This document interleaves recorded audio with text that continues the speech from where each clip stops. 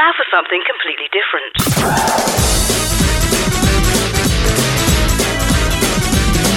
Welcome to ShoutOut. Out of the closet and into your ears.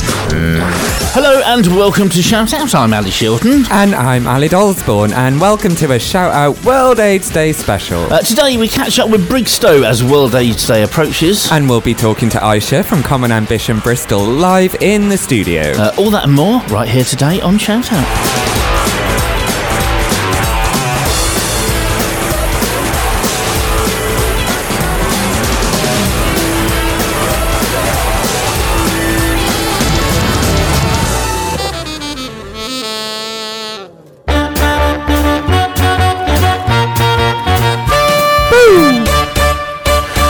Bum, bum. You know the BBC weather guy, Owen, who did the drum special for Children in Need? Yes, of course. Yes. We need to do that for our intro, and you should lead it. Thanks, Stephanie. Thanks. Just give me something else to do over the next 2 weeks. Beautiful, that's all I need. Have you got a set of drums? No, but I could probably find a couple of bangers here and there. I'm sure you could, darling.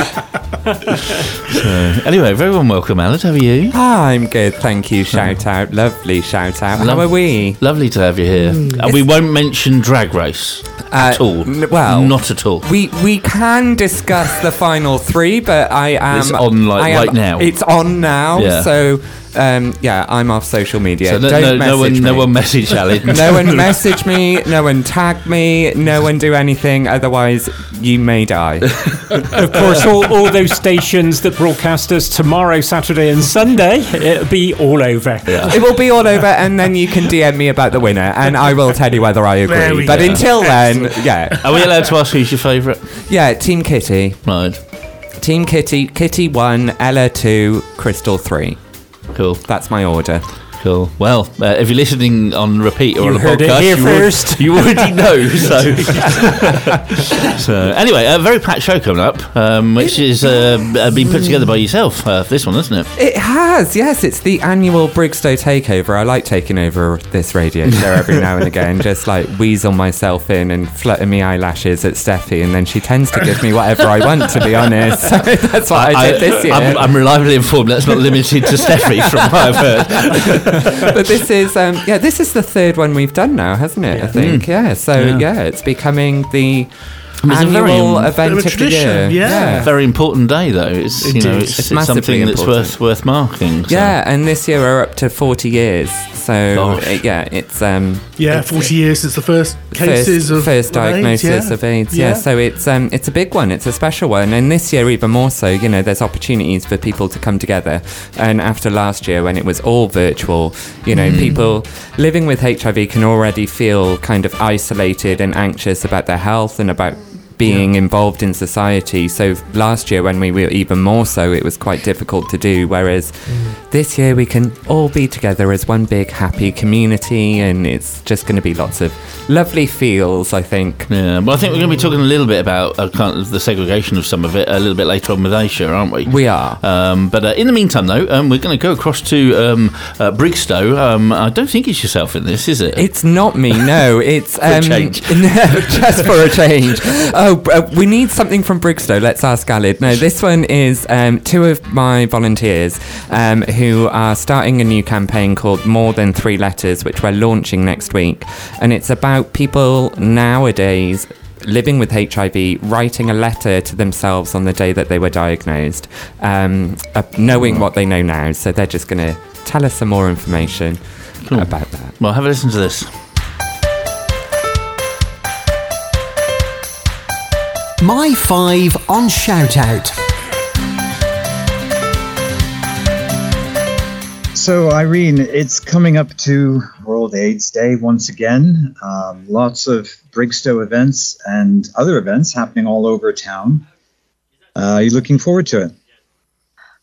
Yes, in a strange way. Not so much this year because it's been a really sad year, kind of remind me of a lot of things, but it's good always to be able to have one day in the year that's designated for people living with HIV and for us to remember our departed dear ones.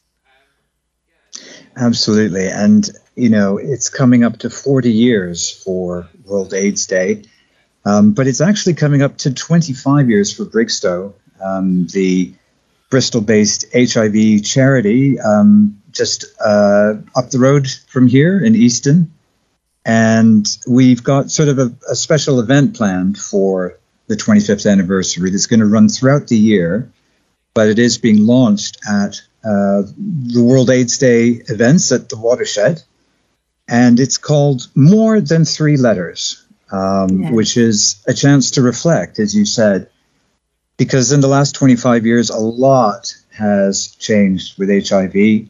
The treatment has come on. The stigma is less maybe than what it used to be. I don't know. Do you find that? Or do you think there's still a lot of work to be done? There's always going to be a lot of work to be done, especially around stigma. And important to note that that at least now the actual word stigma and its connotations actually is being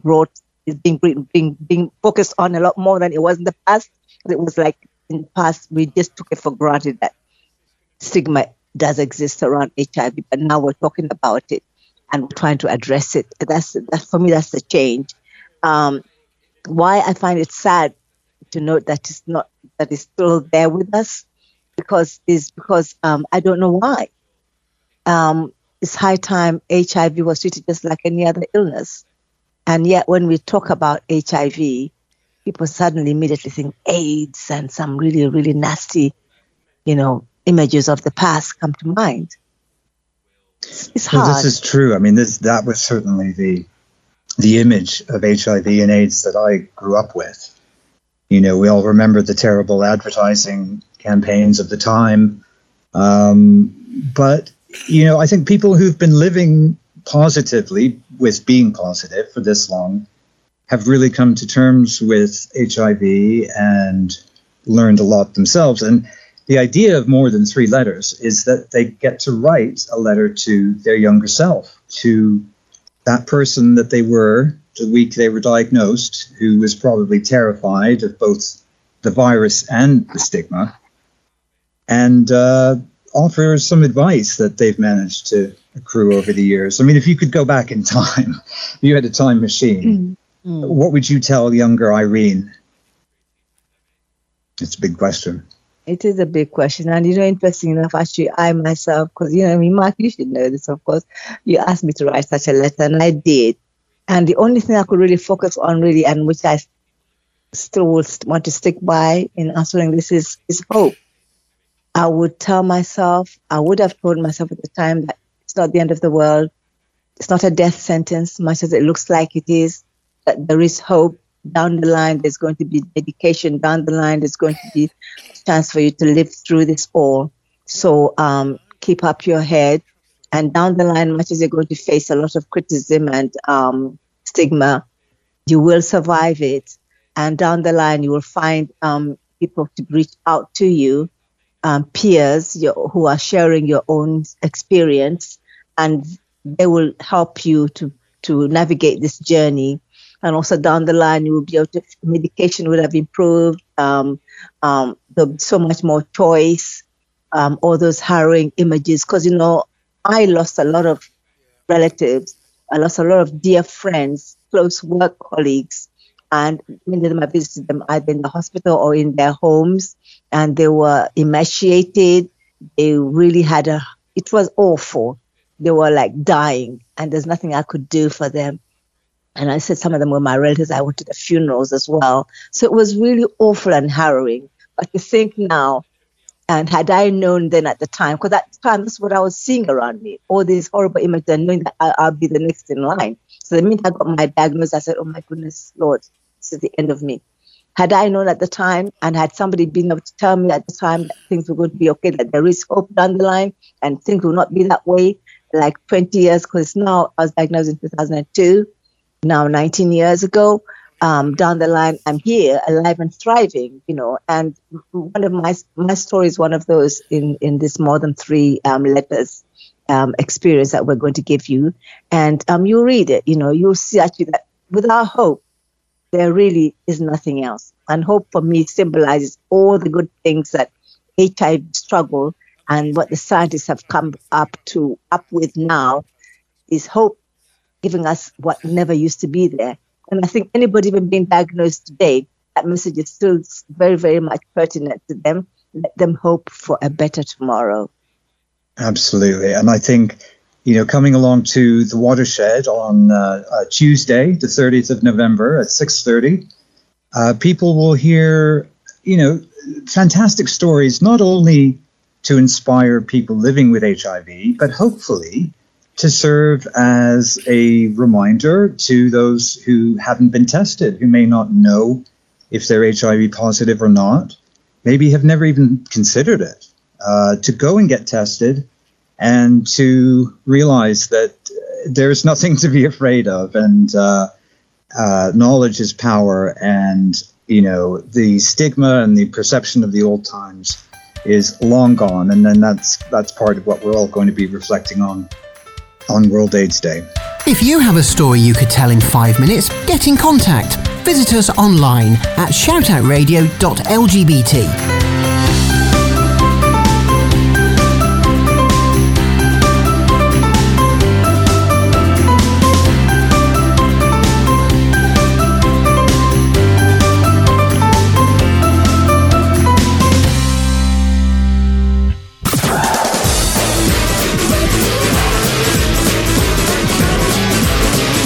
Shout Out. LGBT radio for you.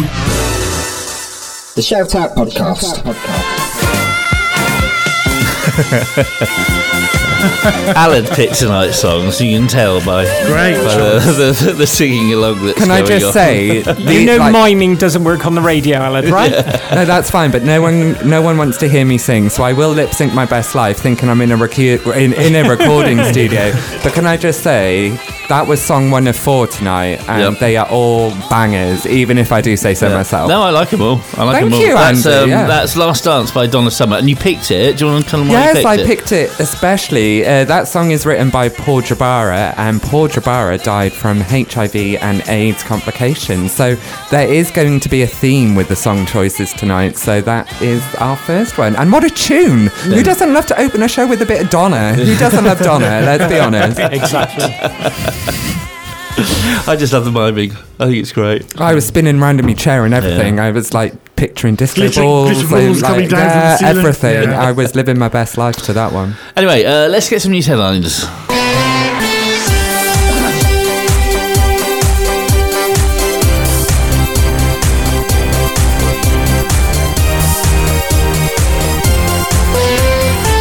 This is Shout Out News on Thursday the 25th of November.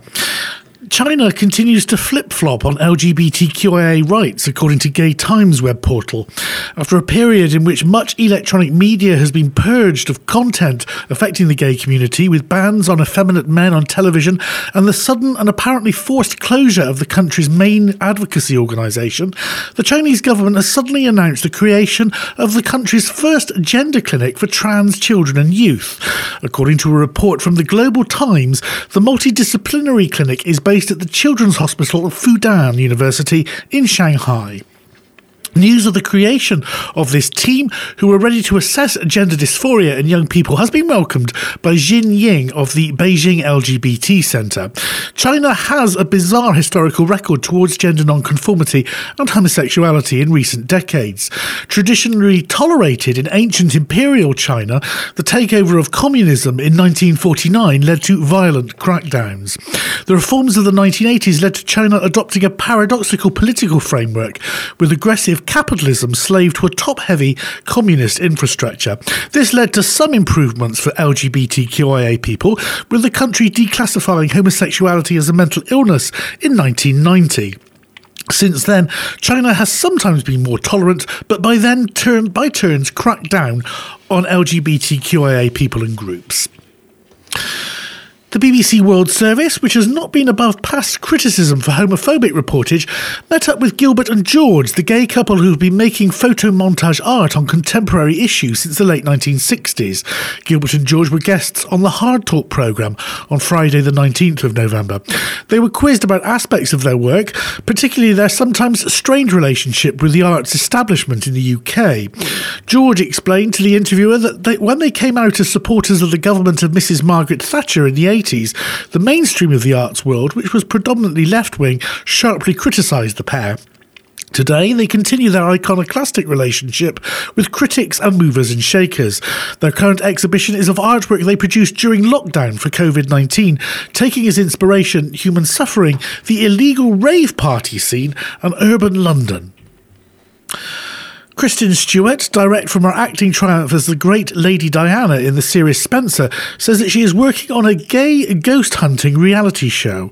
According to the media website Digital Spy, Ms. Stewart described her idea as a paranormal romp in a queer space. We look forward to seeing whether her proposal makes it to the small screen, where we think it is sure to be a big success.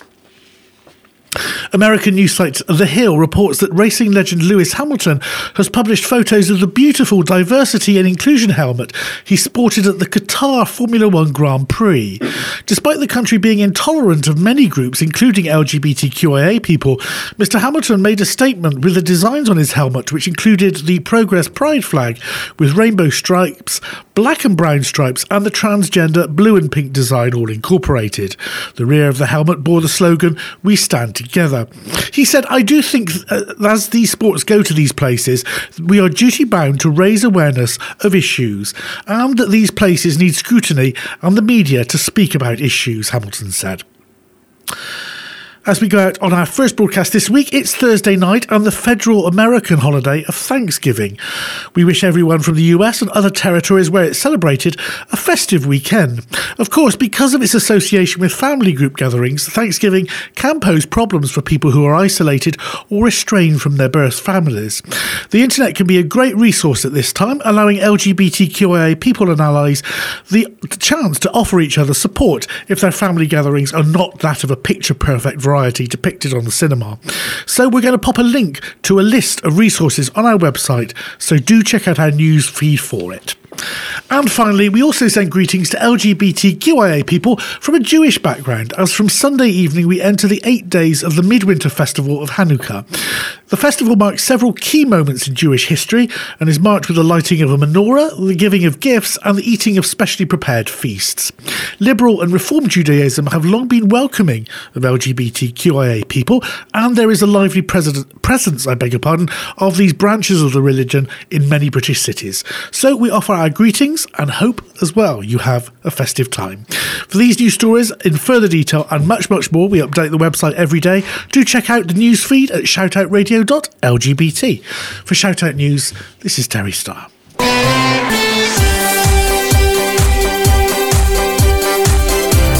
Shoutout News. National and international LGBT news for you.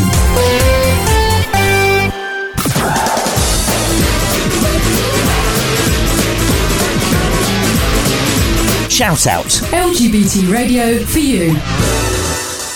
The ShoutOut podcast. Yeah, I'm definitely noticing the theme here. That's Erasure and Un L'amour. I haven't heard that in a long time, that one. You are all so very welcome. So welcome. It's a great song. Great song. And brilliant song. It's Erasure. That doesn't need any introduction or reason why I'm playing it, quite frankly. But if just you did because want the it's reason, Erasure. it is Andy Bell, obviously, one of the members of Erasure, who is HIV positive. Yes. Yeah, we've actually interviewed him. Nice. About 10 years ago, I think. Yeah, back in the early days, yes. Oh, back in the day. Back in the day. When Alec was a chicken. I've never been a chicken. Oh. Old mutton, maybe. Now I identify as a has-been. That is my tribe. You're a lot younger than me, I'm sure. Maybe. Yeah. Anyway, we won't ask our guest their age because it's impolite to do so, but we will say a very warm welcome to Aisha. Hello, welcome to ShoutOut. Hello, thank you for having me. Now you're from, it's called the Common Ambition Common Ambition Bristol. Yes. Do you want to give us a little bit of background? What is it? What's it about? Yeah, so essentially it is a 3-year community-powered co-production project. That's a lot of words, but basically what it is a project that's here to raise HIV awareness in African and Caribbean communities here in Bristol. Right, cool. Is this with Brigstowe, or is this a separate thing to Brigstowe? Or? We are one of the partners, we are the charity lead for that. So Aisha works upstairs with me in the community centre and sits opposite me, which is lovely. Rude, Andy. Is he as bouncy at this at work as well? Yeah. Yes. So when you're I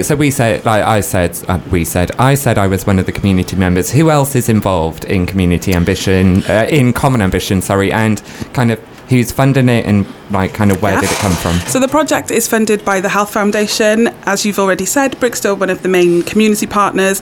Our other main community partner is African Voices Forum. The project would be lost without them. It's incredible to have them on board. We've also got the Bristol City Council are on board with us as well.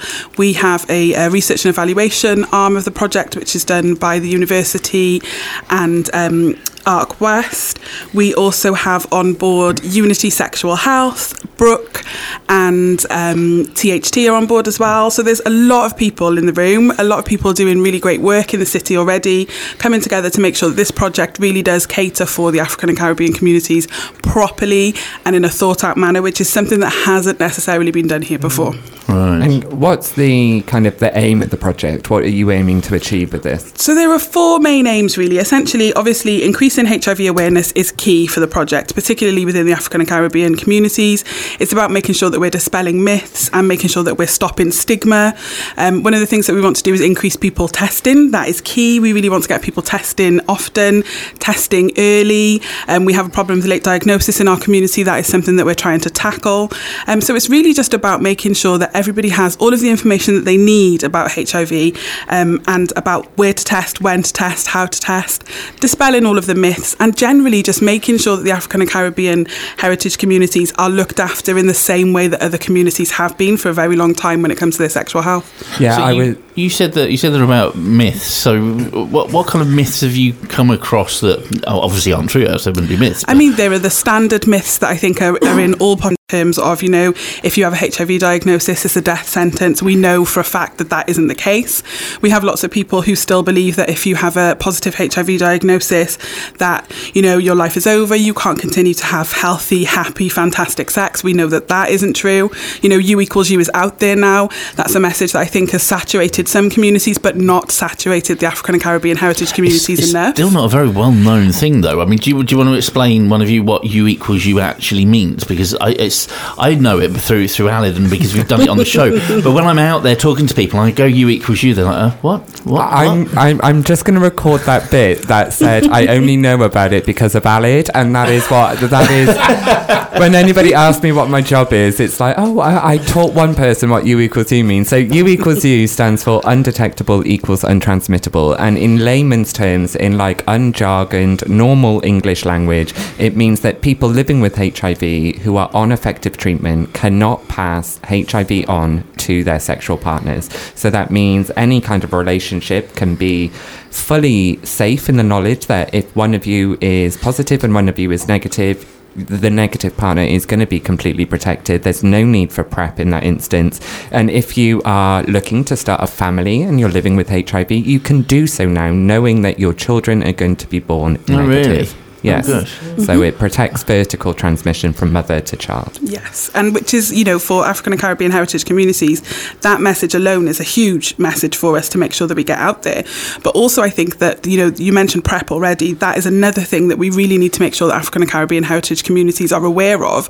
We have the assumption that people who live in the LGBTQIA plus communities, regardless of intersectionality, so regardless if they're from an African and Caribbean heritage community, will know what U equals U is and means, because there's been a long-standing, if you like, a push of information to that community. But we are, we're aware that that's not necessarily the case.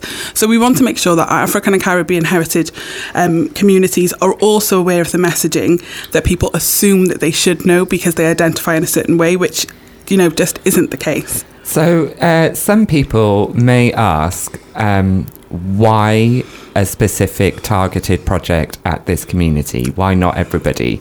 And I know the reason why, but otherwise I wouldn't have invited you to interview if I could say it all.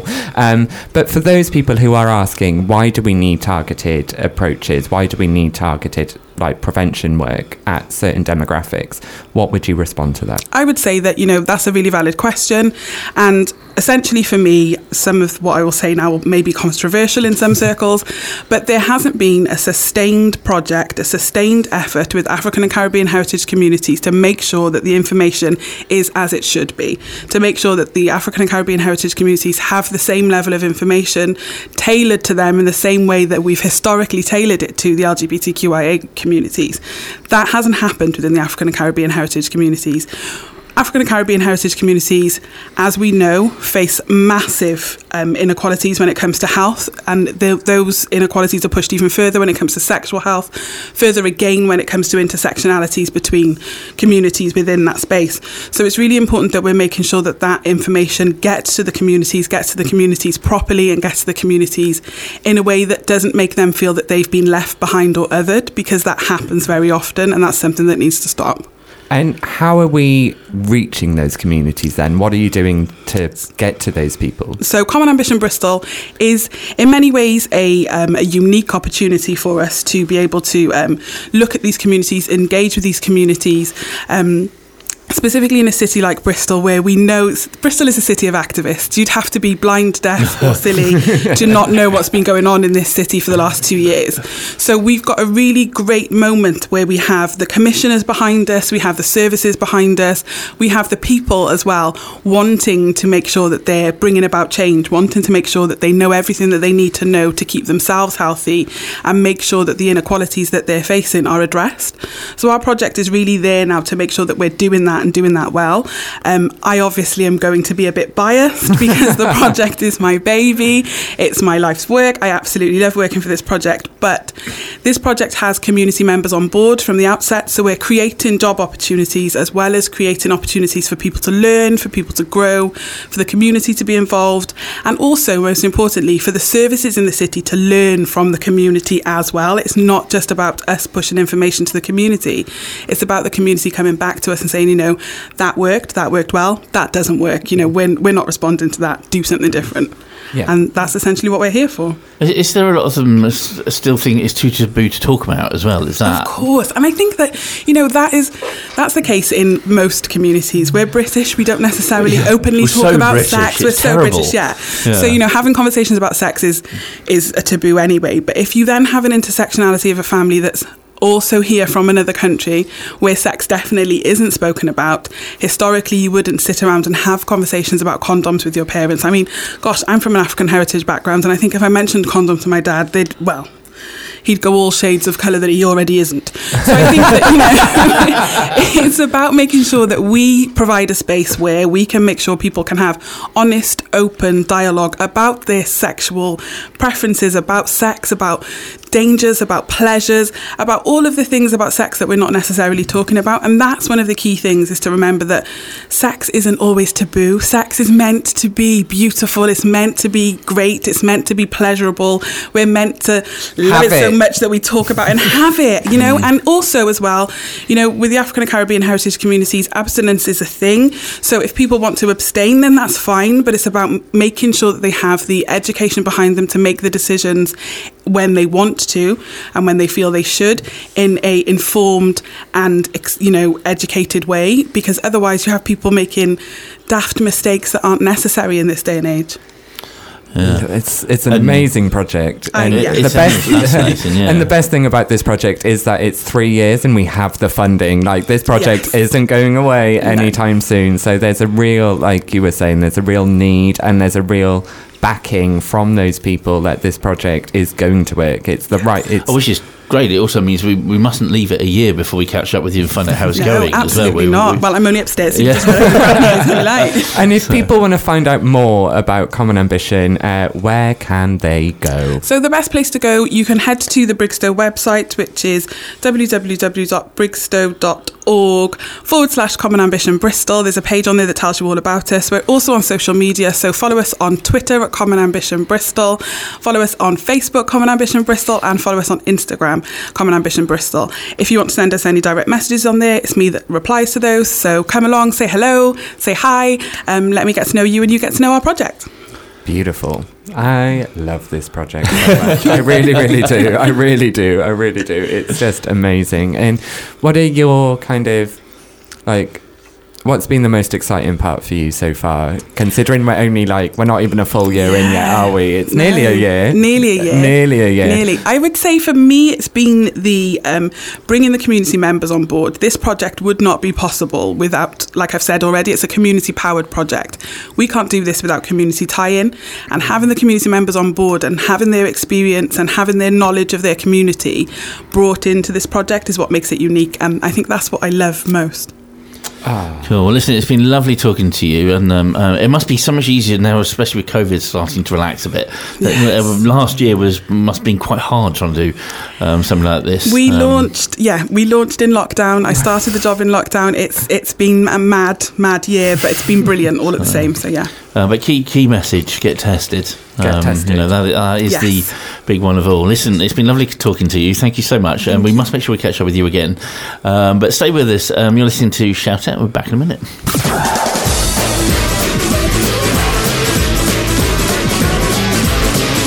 Shout Out. LGBT radio for you. The ShoutOut podcast.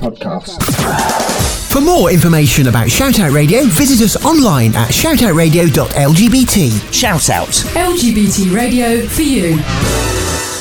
There you go. That was Queen. Didn't really need an introduction. It doesn't need an intro. We are the champions. We are the champions. Everyone in the studio is just kind of sung along with waving hands from side to side. It's such a good song. And I think when we're talking about kind of like World AIDS Day, when we're talking about HIV and the story of it is in 2021, we are the champions. It's been one of the biggest success stories. Yes, it's been one of the most destructive pandemics in history since the first case, in San Francisco, over 35 million people have died worldwide.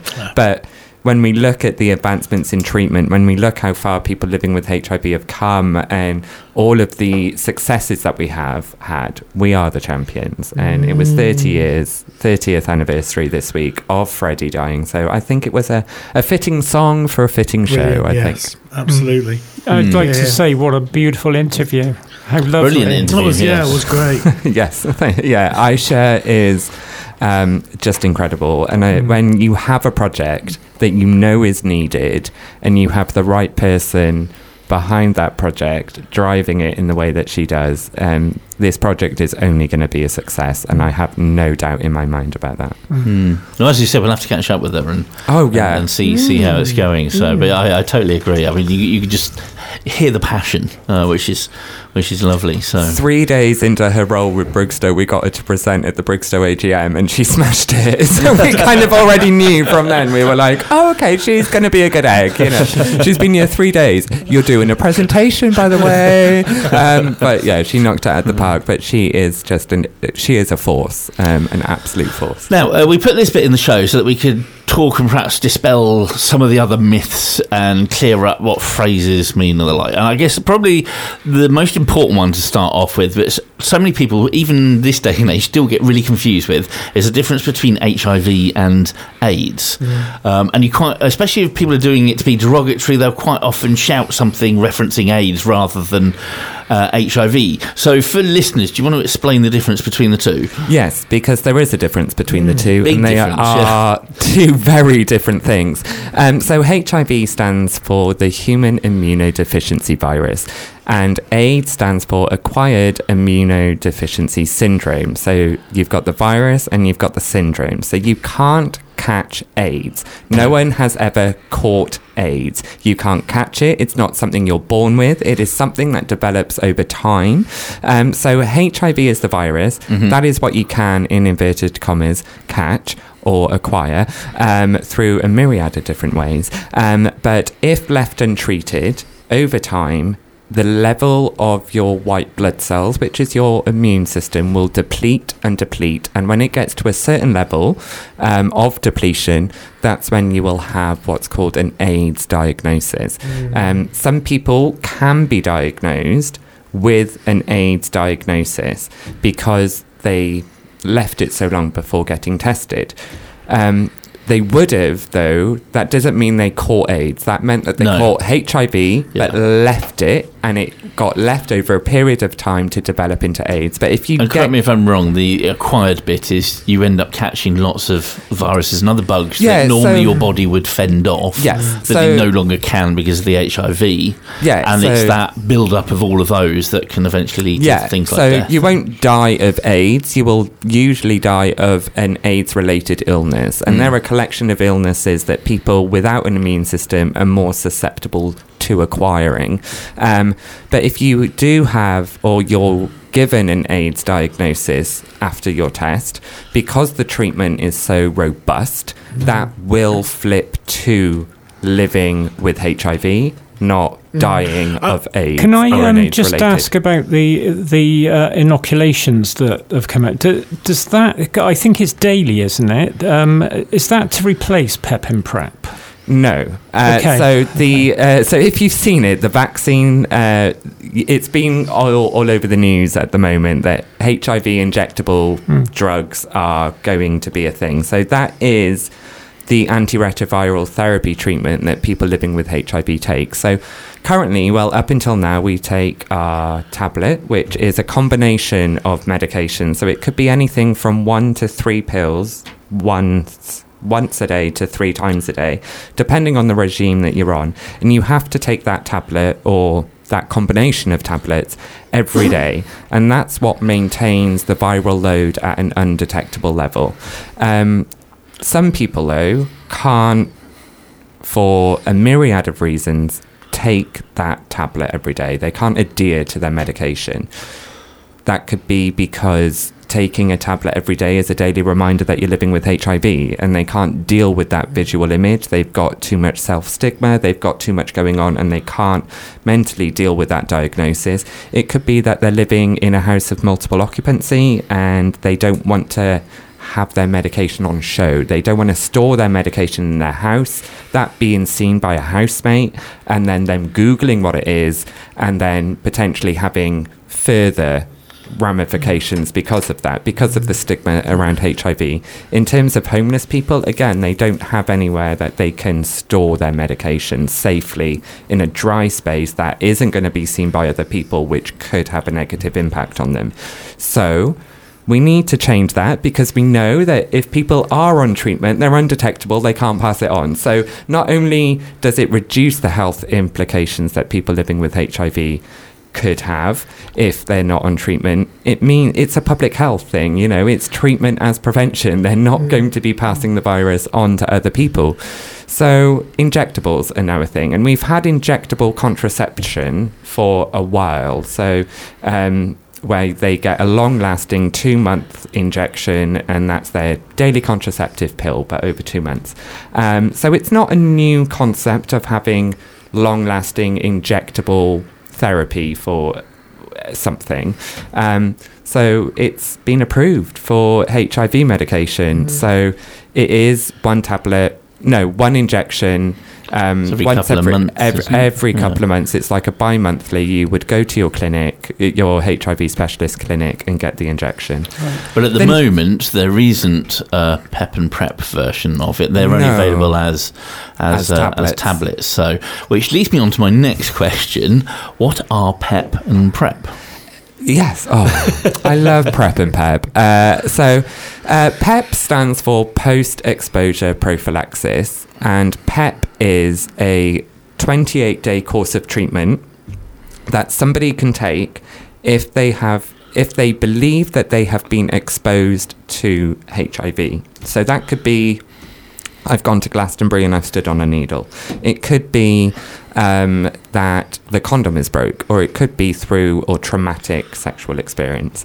And you would need to start PEP within 72 hours of that time of exposure. I know it's ideally 36 though, isn't it? The sooner the better. Yeah, I mean, as soon as you know, yes, it's A&E you go to, isn't it? So, that's your local A&E so and say. If it's Monday to Friday during sexual health clinic opening times, you can get it from there, and that would always be my first port of call because they know what PEP is. If it's outside of those hours, go to A&E, and they can dispense at A&E. You just may need to wait around a bit because depending on the nurses, depending on whether they know what it is you're after. PrEP, then, on the other hand, stands for pre-exposure prophylaxis, and that is a pill that you can take before you have the sex, and that will protect you from HIV. So if you're only having... It's not just one pill, I should point out. It's a course. You have to take it every single day. You take it every day. And after about a week, it builds up in your system enough that hopefully it will prevent infection so if you, into your body. Yeah, so if you take PrEP as prescribed, which is in different ways that you can take it, for the majority of people will take it every day. If you take it as prescribed and you continue to take that, PrEP is over 99% effective against a HIV transmission.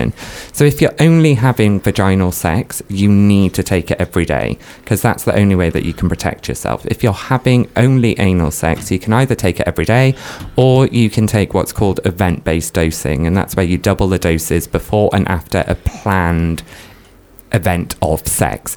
I always say to people though that I never plan the sex that I'm going to have. Sex happens when I know we're British, you shouldn't have to plan anything. In the diary for 8 o'clock next Friday night. To me that's a little bit less sexy, but I have sex when I'm feeling a certain way and I turn on a certain app on my phone, and it happens, hopefully it will happen within half an hour of me being on that app. How did you get on? How did you get PrEP? So PrEP, we fought for a long, long time within the sector for it to happen. So PrEP is now on the NHS. It is free. You don't need to be part of an impact trial.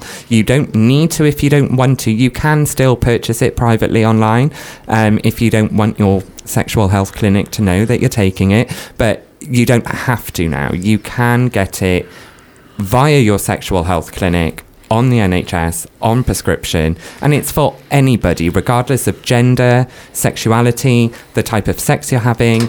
If you're having condomless sex and you want an extra layer of protection, take PrEP. So there's a lot of talk in the media and in like social media verse, the Twitterverse, in the media, in politics, of getting to zero new HIV transmissions by 2030. Now, if someone said that to me 5 years ago, even 8 years ago, I probably would have laughed in your face. And I was like, that is a dream. That is never going to happen. But with actually, PEP and PrEP when we look at it now, you know, we've got PrEP, which is the contraceptive pill. We've got PEP, which is the morning after pill, and we've got we've got treatment which makes you undetectable. So actually we do have all of the tools in our belt to be able to prevent new transmissions. But I will just caveat it with the fact that they only treat HIV.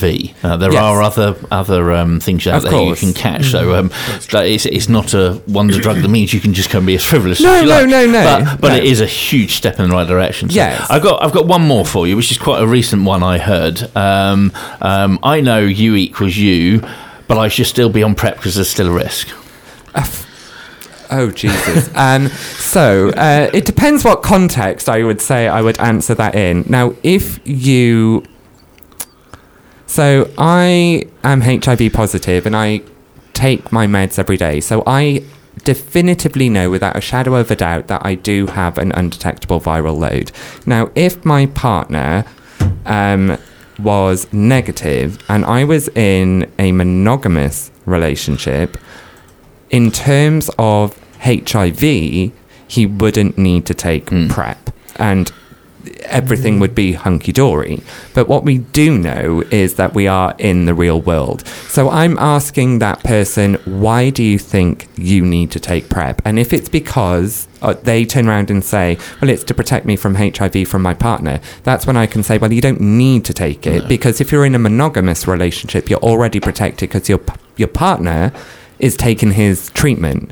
If you're in an open relationship or a polyamorous relationship, or you have the odd occasion where you may invite a third, or you go off on a weekend, or whatever, different postcodes, it doesn't count, then I would say if you're having other types of sex with other partners, being on PrEP is a good thing. Be on PrEP, because then you are adding yourself that extra layer of protection. And when we look at the PrEP, when we look at the undetectable studies, where they got couples living with HIV who was with a negative partner to have sex, so we could come up with the data to say that U equals U and it's a fact.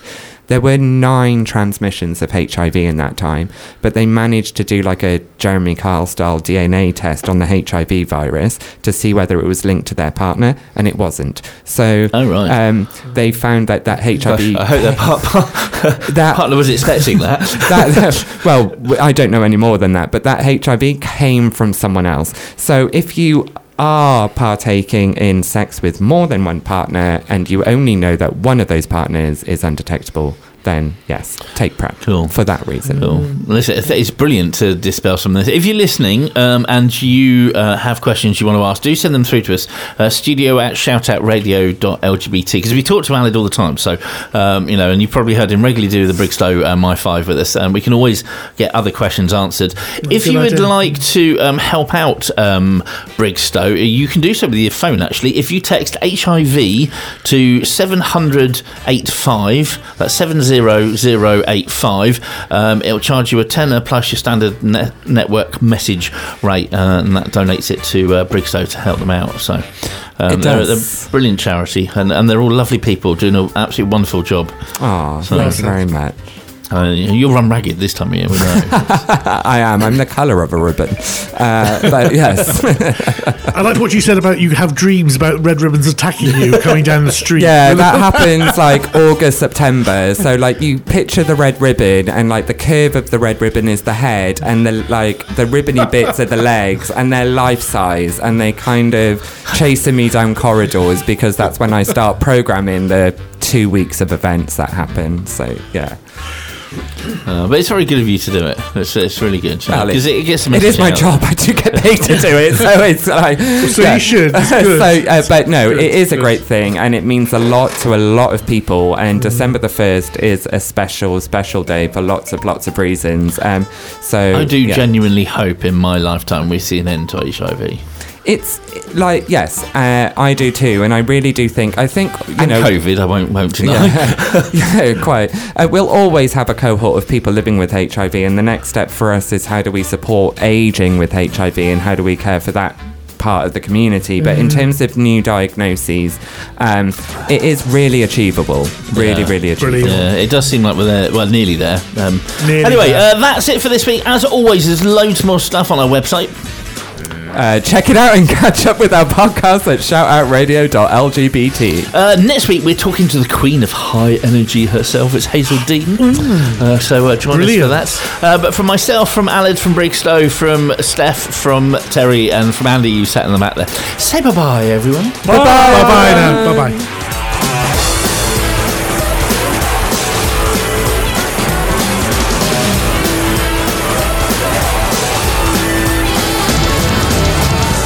Shout Out. LGBT radio for you.